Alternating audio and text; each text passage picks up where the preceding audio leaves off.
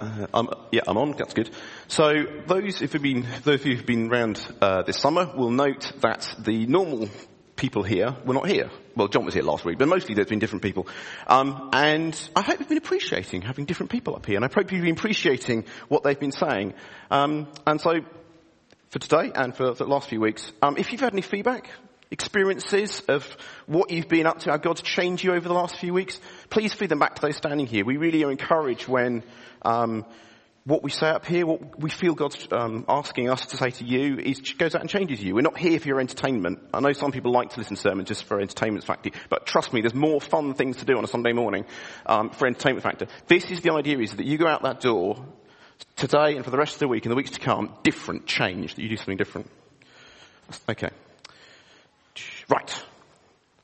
Yes, an illustration. So, have you, thanks Bill, been to a place or grown up somewhere, regularly visited somewhere, that's actually really amazing, but you're there so often and so frequently that you kind of just take it for granted. And it's only when somebody else comes in who's not normally there that goes, wow, this is an amazing place. This picture is a picture of my garden, well, my parents' garden when I was growing up, out of their bedroom window. Massive big garden, huge, great, 2 lawns and a bit of a wood thing at the bottom. But when I was growing up, I was like, that's just normal for me. And it's only when people came around and went, your garden's brilliant. You've got this massive, great house you live in, and it's a big garden. And I went, it was just home. And you just take it for granted. And there are some passages in the Bible that are exactly like that. We take them for granted. We're so familiar with them, we just get used to them. We don't sort of appreciate the full depths of them. And there's a number of reasons to why that is the case. 2 of them are, the first is that the kind of verses that you have in your children's Bibles. They've either you've read to your children, or to your grandchildren, or you've had to read to yourself when you were young. And you read them in the kiddies' version of the Bible, but you don't actually go back, and as adults necessarily, and dig deeper. Because you think, I know that story, I know how it all works, it's fairly simple. But actually we should as adults. And some of the stuff the verses we're going to look at this morning are in that category. We need to look at that. And the second reason, another reason why sometimes we miss them, and we sort of don't quite get them, is they're short. So earlier this year we've been going through Colossians. Now Paul's writing is dense. Trying to read through that and digest it all is like eating wholemeal bread. You can feel the nourishment as you have to chew it. You kind of, it's just, as you chew it through, you can feel there's nourishment there. But there are some verses in the Bible that are like those A to Z vitamin pills that have got packed full of goodness, but you just swallow them and take a glass of water and it's just gone. But it's packed full of stuff. And there are verses in the Bible are like that as well. Yes. Right. So the core verse we're going to be looking at this morning is Genesis 1:1. But I'll need to go back up in a minute, Phil, as well. Genesis 1:1. And the words are not even the whole verse. The bits we're going to be looking at is the ones on the title of the slide. In the beginning, God. In the Hebrew, it's only 2 words. These words and what they mean and what they unpack is massively important. It completely underpins the entire gospel. If you don't get what these words mean and don't understand the significance of them, all of this lot, I'm pointing to the communion table for people on audio recording, completely doesn't work. The cross is meaningless. Jesus is meaningless because you've not understood the gravity and the significance of what the Bible is saying right from the beginning. And what I want you to get from this is that by the time we've got to the end of this talk is that you understand God differently by the time we get to the end of this piece. And that you have some ideas as how you might talk to people about Jesus slightly differently. Now, what I talk about this morning, as in every time people talk from this platform, sometimes it uncovers things, it picks away at things that we find uncomfortable. God's word is described as a sharp double-edged sword, which sort of, cuts through the bits of flesh and marrow, or whatever it's described. A modern translation that might be described as a scalpel. Sometimes God needs to do surgery with us through his word. And that isn't, although it's to wound us because he cuts us, it's actually to heal something. It's actually to do business with us and to do something with us. And frequently, if not most of the time, we should expect God's word to do that to us. So I'm just giving you that warning now. The prayer team will be in the back corner where our over back in that corner. You may want to pray with them. You may want to come and pray with someone you've come today. You may want to catch up afterwards and do that. But we're going to get to that end state in 4 steps. The first thing we're going to unpack this verse. The second thing we're going to do is look across Scripture to verses that expand on what this verse means in examples. Then we're going to look at what it means to Jesus. Because if we get this verse wrong initially, then what we understand about Jesus doesn't work at all. And lastly, I want us to think about how this affects the relationship to other people and how we interact with them and how we talk to them. So let's go back to the beginning.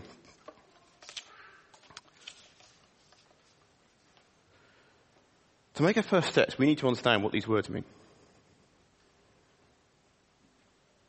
If at the beginning of everything, the only thing exists is God, that makes him very powerful. What's going to come next? We know because we've got the text. We've got the Bible and we can open up and read it. But is it certain at the beginning that God is going to create a universe and going to do all the things he's going to do?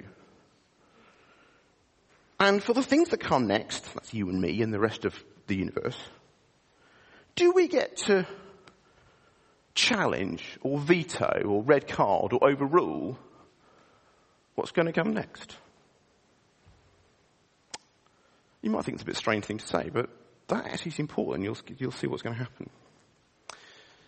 And there are 2 things that come out from very early in Genesis, the first chapter and a half, that critically set the stage for what happens through the rest of the Bible and set the foundations for the narrative of the whole Bible, including Jesus and his death and resurrection, which is why we've got the communion food here.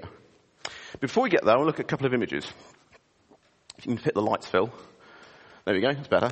Now, in this image and the one coming afterward, there is an object that is very familiar to all of us.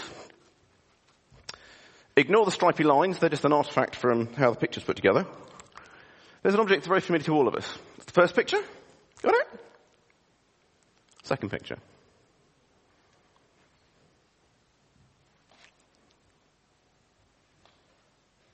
First picture. Second picture. Any idea what the object is? It is. Thank you, William. It's planet Earth. For those of you who didn't spot it, it's there. Little pale blue dot. This image was taken in 1990 on one of the Voyager space probes. I can't remember which one or two. It was launched in 1977 by NASA to go and explore the outer solar system. And they realised on its way out of the solar system, or on its journey, that actually the camera will be looking back at Earth. So they thought, I know, we'll try and take a picture and see what we can see. And that's what they got. An image with not very much in it, and basically the Earth shows up as one single pixel of pale blue. Now, the other picture, by the way, was taken, this is taken mid-noughties by the Cassini probe. Again, same thing, they realised the camera was going pointing back towards Earth, and so they took a picture of it. But this is the one that I want us to focus on. This, for me, is a significant image because it gives me perspective and focus in life. That everything we've ever known about the entire world in existence is focused on that tiny pale blue pixel. Now, I don't have time to go into that right now. Although John said there weren't going to be extra portions for the stuff we're doing over the summer, there are. You get extra treat. So, in the extra portion stuff that I'll be sending out shortly, or Sarah will send out shortly earlier this week, there's a meditation I want you to have a look at, read, and then think about based upon that particular picture. But those who've been observant will notice it's the first week in September, so therefore there's no house groups. So you have to do it in your own time, lucky you. Because, of course, it's Heartbeat this week. Now, I know many of you go, prayer meeting, do I have to go to that? It's good for you. A lot of people come into Tuesday evening, it's Tuesdays, by the way. Date shifted, Tuesdays? Yes. 8 o'clock-ish? For 9:30-ish, yeah. You think, crumbs, house group. Prayer meeting, I don't want to go. It's good for you. You'll come here, you'll feel a bit bedraggled, and you think, have a cup of tea. By the time you go out, the Spirit will have surged through. You'll have experienced community with the Spirit, and by the time you leave out of there, your soul will be reinvigorated, and you'll be refreshed for the week ahead. Sound good? Yeah, good. And if that doesn't sort of sustain you. That doesn't inspire you. Barry normally brings biscuits or whatever works for you. Now there's the dimension. As I said, the background notes will be through your house group leaders. If you're not in a house group, get plugged in one. If you find house group a bit difficult, you can be an associate. You can sort of plug on the side of a house group, get all the content, and you can sort of do stuff in your own time, maybe with a friend or another friend. Back to the Bible. The first thing we see, thanks Phil, is that God is very powerful and he has authority over what he's made. A couple of times in the Bible, the writer uses the analogy of the God being a potter making a clay pot. And he says that our creation is like, and his people are like that clay pot. They just get formed into whatever the potter wants. And if it doesn't quite work out right, it's scrapped and started again. And sometimes we think we have more sort of authority and power we do, but it's this clay pot analogy, that you're just something in the hands of something else. The second thing I want to pick out is that's the first one, second one, is that in Genesis 2, God issues a command to Adam. He says, don't eat from that tree. And what God is doing here is he's saying, not only do I have authority over the stuff that I've made, I have authority over the commands that I give you. And we learn from this first chapter and a half that God is declared to have authority over what is, what he's made, and what ought. The is and the ought. The oughts are basically, these are things you should do morally from terms of an ethical perspective, or things that you shouldn't do in the context of that first one. Now, so we learned from the first chapter and a half of the Bible that God has authority over what is and what ought. Across both of these, it's important to note that we may not like something that God's done or God asks us to do. It could be something about the world that we've experienced, or something that God's asked us to do. For example, it could be the fact that we are, or either ourselves or someone we love is born with a certain, medical condition or something. That means that we spend lots of time in hospital. Either at the beginning of their life or towards the end of their life. And perhaps there are things that God's asked us to do, some of God's laws that you really struggle with and you wish that weren't there. Now, more broadly, given human beings and the variation across human beings, and our limited nature, do we expect that we're going to agree with everything God does and God asks us to do? I don't think we should expect that. It's also worth noting, of course, that although God has authority over the things he's done, and we'll see examples where God has authority over his creation, God does give us some independence. So it's a bit like a game of cards where the dealer gives you a set of cards and you then have your skill or whatever in the game is to then play how you place those cards. Sometimes the hand that God gives us in life, we go, that's not fair. We kind of go, I'd like to have their hand because it's better. And God's going, no, that's the hand I've given you. Your responsibility is to play it in the best way you can. It's understanding that distinction. That's really, really difficult.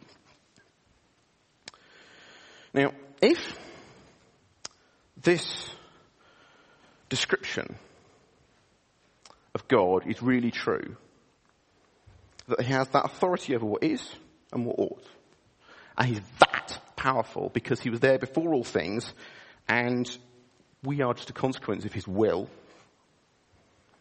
us wanting to have different choices and wanting to veto those things isn't going to make them true. See, normally we might want to say, well, actually, I appeal to some higher authority. I'm going to take it to appeal court, the Supreme Court, or somewhere else. What we're saying in the Bible is there is no other. There is no one who you can go to that have any place we can point to say, actually, then someone else I'd like to go and, a second opinion I'd like to have. It's like, no. God is that powerful. He gets to make that call.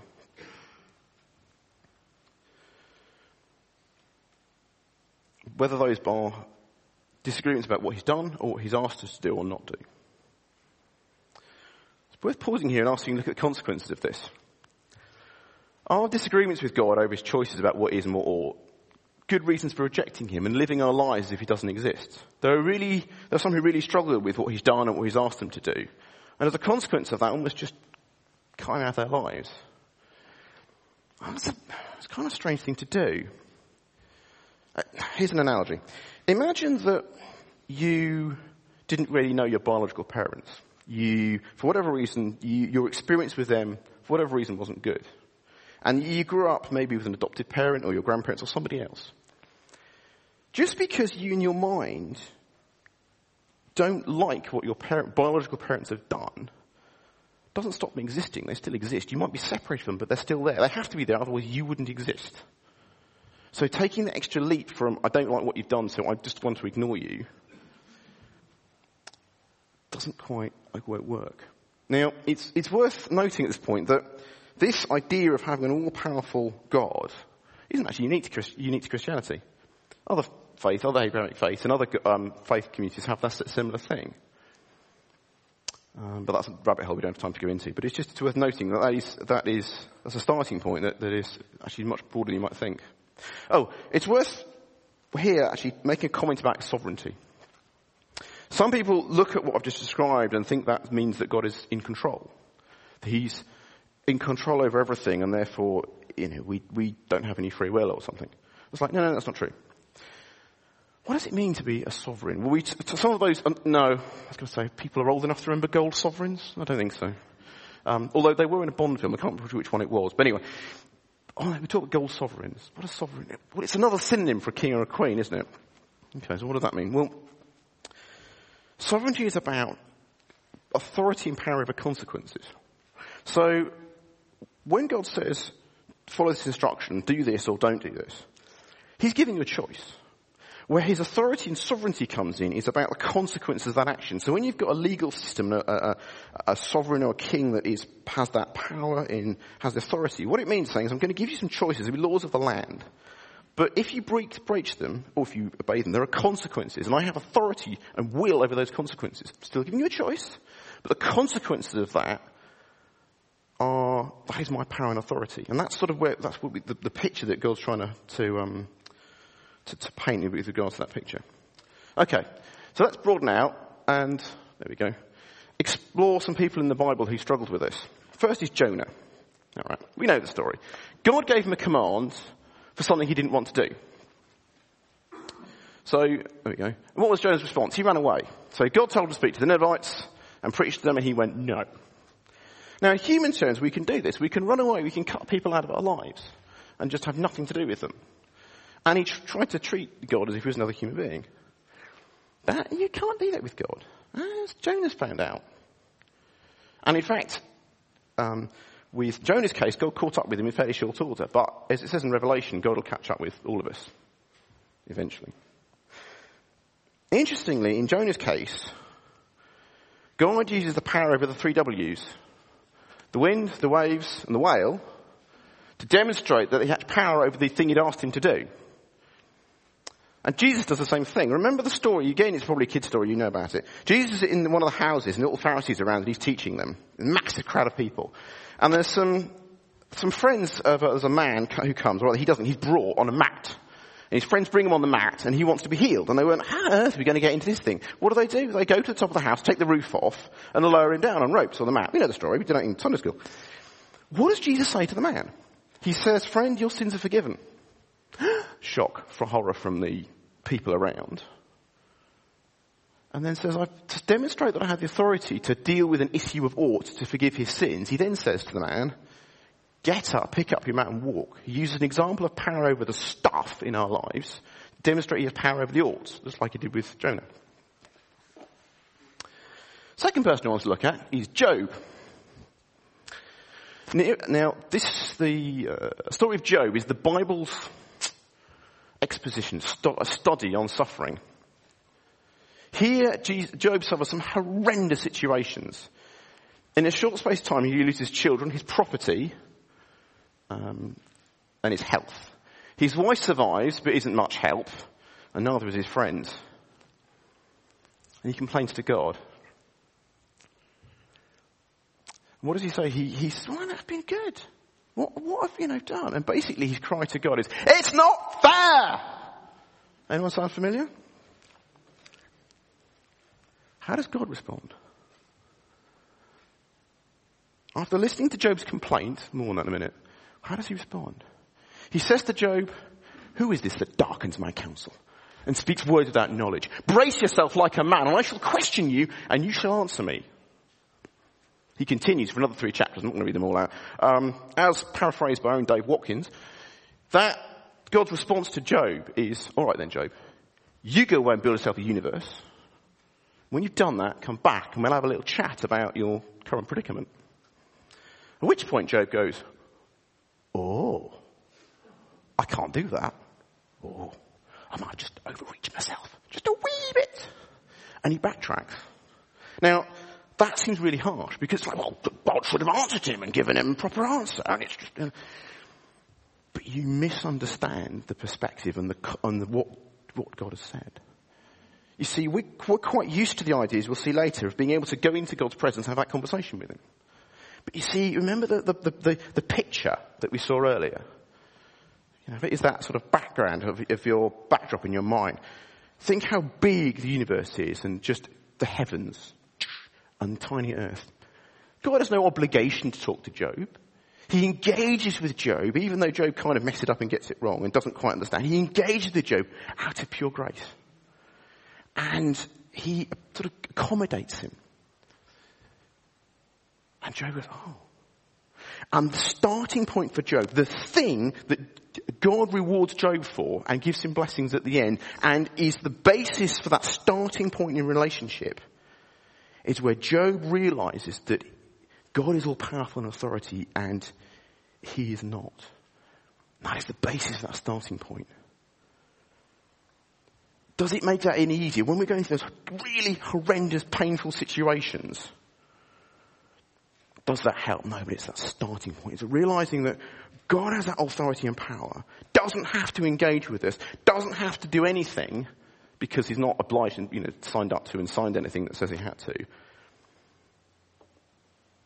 And we just have that privilege of starting that engagement and understanding that perspective. It's the starting point. But it's crucially important. You see, without there being a God who has that absolute sovereignty, there can be no such thing as that relationship that is the basis of which is set by him, and there can be no basis for sin. See, if it doesn't really matter who God is, and if it's all fairly easy, then sin doesn't really become meaningful. And if sin doesn't become meaningful, the cross doesn't become meaningful, and this community experience, what Jesus does, doesn't make any sense. Now this might seem overstated, but that concept, that starting point that we start to hint at within those first few words in Genesis is crucially different between a sort of the Christian context, or the wider religious context actually, and our modern society.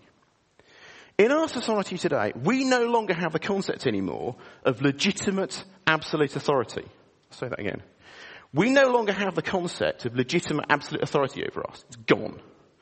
We either have legitimate authority that is managed and packaged. So, for example, we have politicians and other people who have certain power over certain things for a certain period of time. So we have two different in our parliament. We have the lower house and the upper house, and the Supreme Court. There's various different powers and checks and balances over one another, and they have that power for a certain period of time. And they consider those legitimate. Or even the constitutional monarchy. So it's interesting, we were singing earlier about this next one. There we go. Jesus, there we go. Jesus is the king.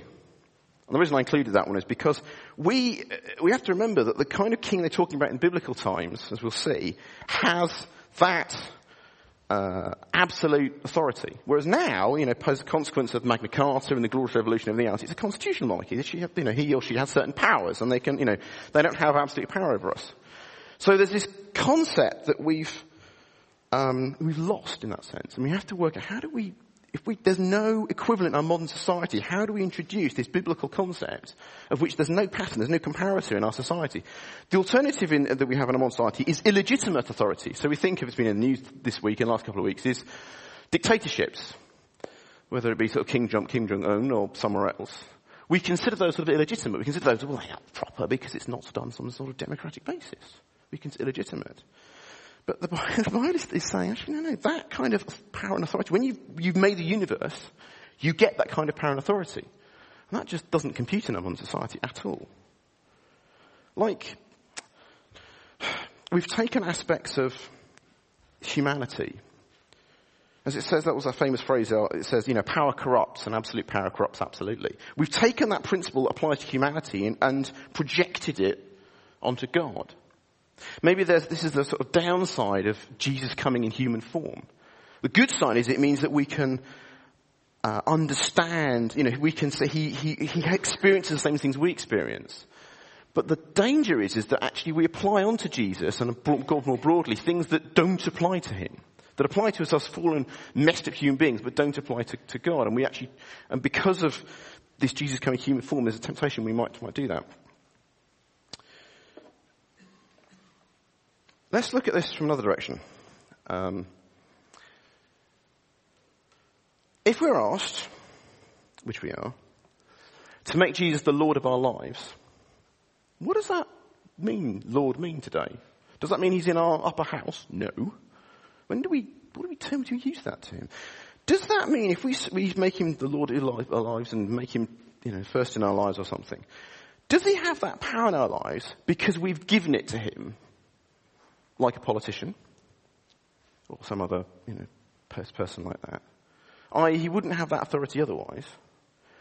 Or did he always sort of have that authority? But we just didn't recognize it.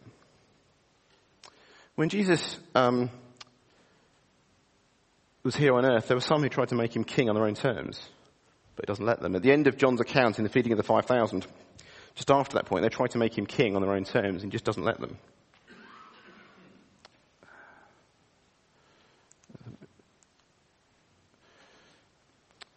But it's worth also looking at what Jesus says to Pilate. Pilate accuses him, are you the king of the Jews? What does Jesus say? It's what you said. It is as you say. So you are a king then. But what's Jesus' comment, his response? My kingdom is not of this world. If it was, my people, my followers would have risen up and tried to take power by force. Remember the picture that I showed you at the beginning? My kingdom is not of this world. It's completely different. Pilate just did not compute. John tries to write it in the beginning of his gospel. In the beginning was the Word, and the Word is with God. The Word was God. He was with God in the beginning. Through him all things were made that have been made. Without him nothing was made that has been made, etc. Just Pilate did not compute. And it's only when there is that supreme leader who has the authority that sin becomes meaningful and the cross is necessary. Now, this may seem a bit harsh, but it's on this context that God's love means something. In the first chapter or so of the Bible, it's not clear that God has to be loving. Sure, he creates a world and gives them commands, but there's no indication at that point that he has to be loving when those rules are breached. He could have just followed clearly through the consequence he mentioned. There's no obligation from that time to be benevolent. Yes, there's an example where he covers their sin. Remember, Adam and Eve's sin, and notice they're naked. The first time that we then get animal sacrifice mentioned. Animals would die somehow. And he covers their sin, covers their nakedness, their shame with animal skins. But there's no reason as to why we should expect that to continue necessarily. We know it does. But there's nothing that God signed up to and says it will continue.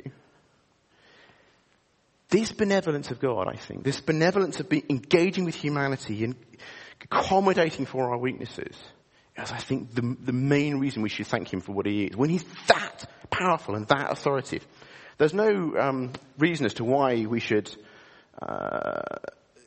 think that he should be like that. But he chooses to be. And it's the invitation that comes on the back of this grace that he has poured out for us that is the amazing thing that we want to engage with and respond to when he's got this plan to have this sort of vision for his world and his kingdom that we get to participate in.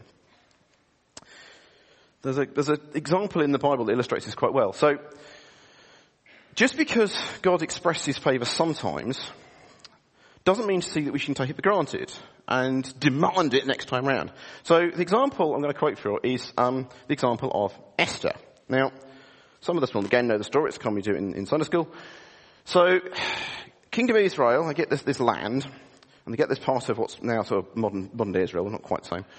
And they mess it up massively. They go completely off the rails. And as a consequence, God punishes them and allows various other empires and nations to conquer their land. And at one time, it's the Persian Empire that has taken over this part of their kingdom. And so the Jews have been scattered all over the place as part of that larger, bigger kingdom. And partway through this period, the king at the time has a falling out with his current queen and decides, I don't want this queen anymore, get rid of her. She doesn't get killed, you just don't want to see her anymore. I want a new queen. Okay, so they basically have a competition, effectively, to decide who the new queen is. It's basically Persia's next top model, basically. And there was a competition. And Esther, this young girl, wins the competition. And as a consequence of winning the competition, she gets to be queen. Hooray, nice work if you can get it. Now, so far so good. However, sometime later, her uncle, also Jewish, discovers that one of the people in the king's court is plotting to kill off all the Jews. So that's Esther and her uncle and all the other Jews. Bit of a problem. So Esther's uncle says to Esther, well, you're queen. Can you have a word with the king and just, try and sort this situation out? But there's a problem. The problem is, even though she's the queen, she can't just go and see the king. She has to be invited. And the way the rules work, if you just went to see the king uninvited, you were punished. What was the punishment? Death. So if she goes and sees the king to go, can you sort this problem out? She might be killed. That's not so good.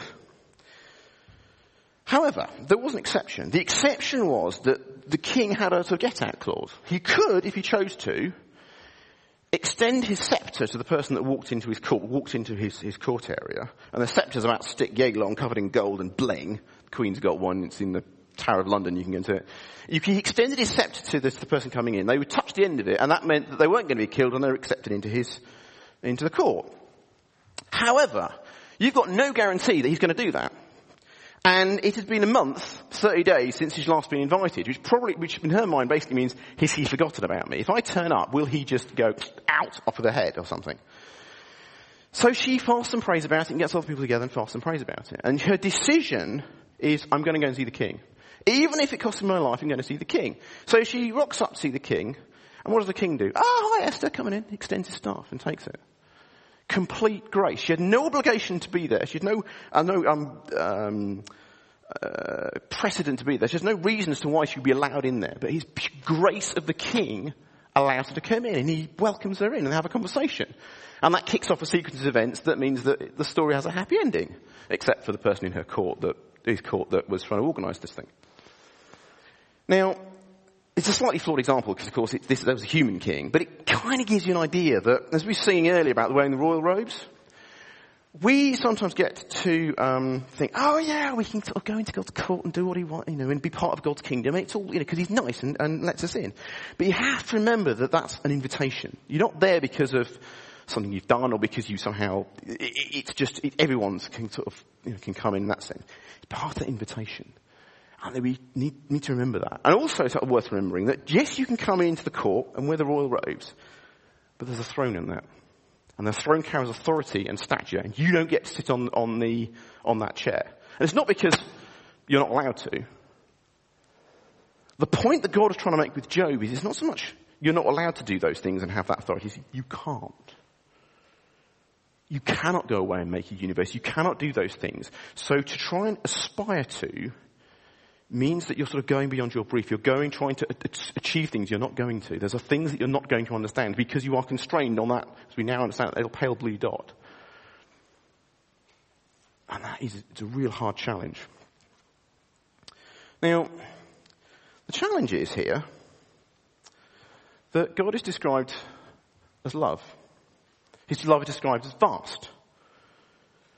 But God gets to describe how that love is expressed and shown to us. If we try to tell God what that should mean, then we're trying to be God. See with Job's example. God's love may be vast and very generous, but it's not for us to decide the terms and conditions that come with that amazing gift. It's a bit like most of us use some sort of free email service or sort of internet connectivity or something, and it comes with a big long list of terms and conditions that you scroll through and never read properly and click at the bottom. It's a free gift, but there's terms and conditions apply. It's a bit like that with God. It's his terms and conditions. God basically says, here is this amazing gift, but it comes with strings attached. And they're my terms and conditions, says God, and it's my way or the highway to somewhere. Now, given that context, have we, within the church community, oversold God's love? Is that possible? God has, in one form or another, recorded as intervening in situations. But Jesus himself recognised there are times when God doesn't always heal. In the Gospels, it doesn't seem to undermine the point of the interventions, i.e. the fact you've got some miracles is designed to point to God's sovereignty, his authority, the fact that he's got, who he is. But the fact that he doesn't heal sometimes, the Gospel writers doesn't seem a problem to them to actually, for pointing out who he is. And if you think about it, that sort of makes sense, because if God goes and heals some people, it demonstrates that he has that authority. He's looking, actually, maybe he's God, right? If he's God, then he gets to choose who he heals or not. It's not for us to go, well, actually, that's not very loving. I'm not very, I'm not really interested in you. I'm not, And it's like, if he's that powerful, we're not the ones to sort of, to really sort of cast judgment on that. Sometimes we look at that situation and think, oh, God's evil because he doesn't sort of bless everyone. Because, of course, if we had that much power, we would sort of bless everyone and make it all nice, wouldn't we? But remember that conversation between Job and God? Job was crying out and saying, it's not fair. But what does God respond with? Go away and build yourself a universe. He's just reminding him you can't actually do that. And we sort of need to remember that in our mind. If he's that powerful, then maybe the way that he understands that love isn't the same way that we would do. Another way to think about it. If God's love is so great and accepts me as I am, and everyone's welcome, then I can carry on my life pretty much as I was before, because God's loving me means he's endorsing everything I'm doing, because I'm defining what I do. Aren't I? Maybe not. Maybe that doesn't work. Maybe the invitation means my identity is not necessarily what I want, it's how he's defined that to be. Because it's his terms and conditions, not mine. Sometimes, particularly in children's work, and we sung it earlier, actually no, we didn't sing it earlier, it's a song we're going to sing earlier, but we didn't, you had to cut it. We talk about Jesus as our best friend. What does that mean? In one sense, that kind of works, because our best friend wants what's best for us, and continue to encourage us, and continue to, I wouldn't want us to continue the things that are bad for us. But sometimes we can talk around our friends, and we can make excuses with them. And if we had a best friend that was harsh and really kept nagging us about something we should do that we shouldn't do, or vice versa, we might not stay our best friends for very long. But that's what God's offering. When he's that powerful, he's that holy, and gets to set the terms and conditions. Which leads to another question. I'm behind on my clicky, there we go. Is the gospel good news? Well, it is if you want to be part of God's kingdom, accept it into his community, and accepting those terms and conditions. But what if you don't? Remember the story about the rich young ruler? What does he say to Jesus? He says this, he says, good teacher, what must I do to inherit eternal life? Now, you know the story. He's actually set a trap for himself without realizing it. And before getting to his answer, comments. And his comment is that, well, no one's good except God alone. Implying that the man was suggesting that he believed Jesus was God, and therefore was expecting the man was prepared to do whatever Jesus told him to. So if God gives you a command, you should do it. Remember the situation Jonah found himself in, because he's got that authority. But the man doesn't do what Jesus asked him to do. He goes away sad. For most of people today, the gospel, which is a sort of synonym for God communicating something, demonstrating something, isn't good news, I want you to think about. Because its fundamental starting point is, there is someone who's the centre of things, and who gets to set how the world should be, and it's not you. And it's not anyone that you can influence or get round you, wind round your little finger. And there are going to be things that authority is going to set and do that you're not going to like. And anything that follows from this, the law, the sin, the cross, the resurrection, doesn't change that fundamental starting point. No matter how great this is, it doesn't change the fact that it says there is a throne that God's sitting on, and you don't get to part of that throne. There is always that higher authority. If we don't get across these aspects of God when we talk about Jesus, what happens? Do we associate, as I say, do we associate human aspects with Jesus? Like Jonah did. Which means that he stops having being divine and ends up just being a good moral teacher. Maybe we look at the miracles I talked about earlier, and what it means is he can do magic tricks, to do with the world, the creation. But it's not actually pointing to something even bigger than that. Without this idea of God's absolute authority and sovereignty, the idea of a relationship with Jesus just becomes another idea that humans have invented to try and make our lives a little easier. It's that fundamental starting point that God is the beginning of all things, the author of all things, that sets everything in motion, and without it, the whole thing falls to bits. So, in the absence of house script this week, there are some questions. Have we fully understood the significance of Genesis 1, John 1, and the section of Colossians, actually, that we looked at in Colossians, of what that means in terms of who God is and what he has the authority to do, and what that means from our perspective? Do you try and do deals with God? Have anyone tried to bargain and do deals with God? I'll do this if you do that. Because we treat him like a friend. Is the gospel good news? It wasn't for the rich young ruler. Initially, it wasn't for Jonah. It wasn't what he wanted to hear. How can we communicate this concept for when we talk about Jesus, so those getting involved in Alpha? How can we make sure that we unpack this picture of God so when we talk about Jesus, they properly get it and it just doesn't miss like shit's missing in the night? They don't quite click. And lastly, which is something I'd like to encourage with the questions we go moving forward, how do we explain this to those who are younger than us, like our kids, those of us with parents with children, or those with connections with children? Maybe this last question's for you. How do you try and explain these concepts in a way that connects with them when the world they have is going up in doesn't understand these things, and it's quite hard to try and grasp these things?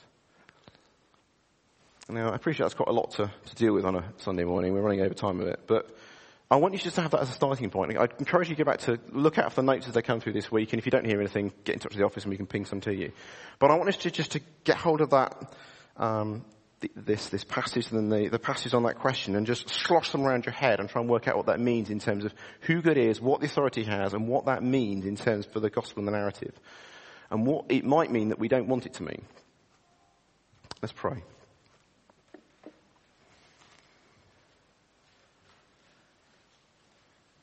Father, we thank you that for your word.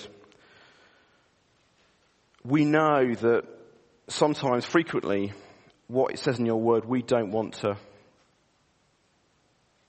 hear, we don't want to read, because it doesn't agree with us. It doesn't sit well with us.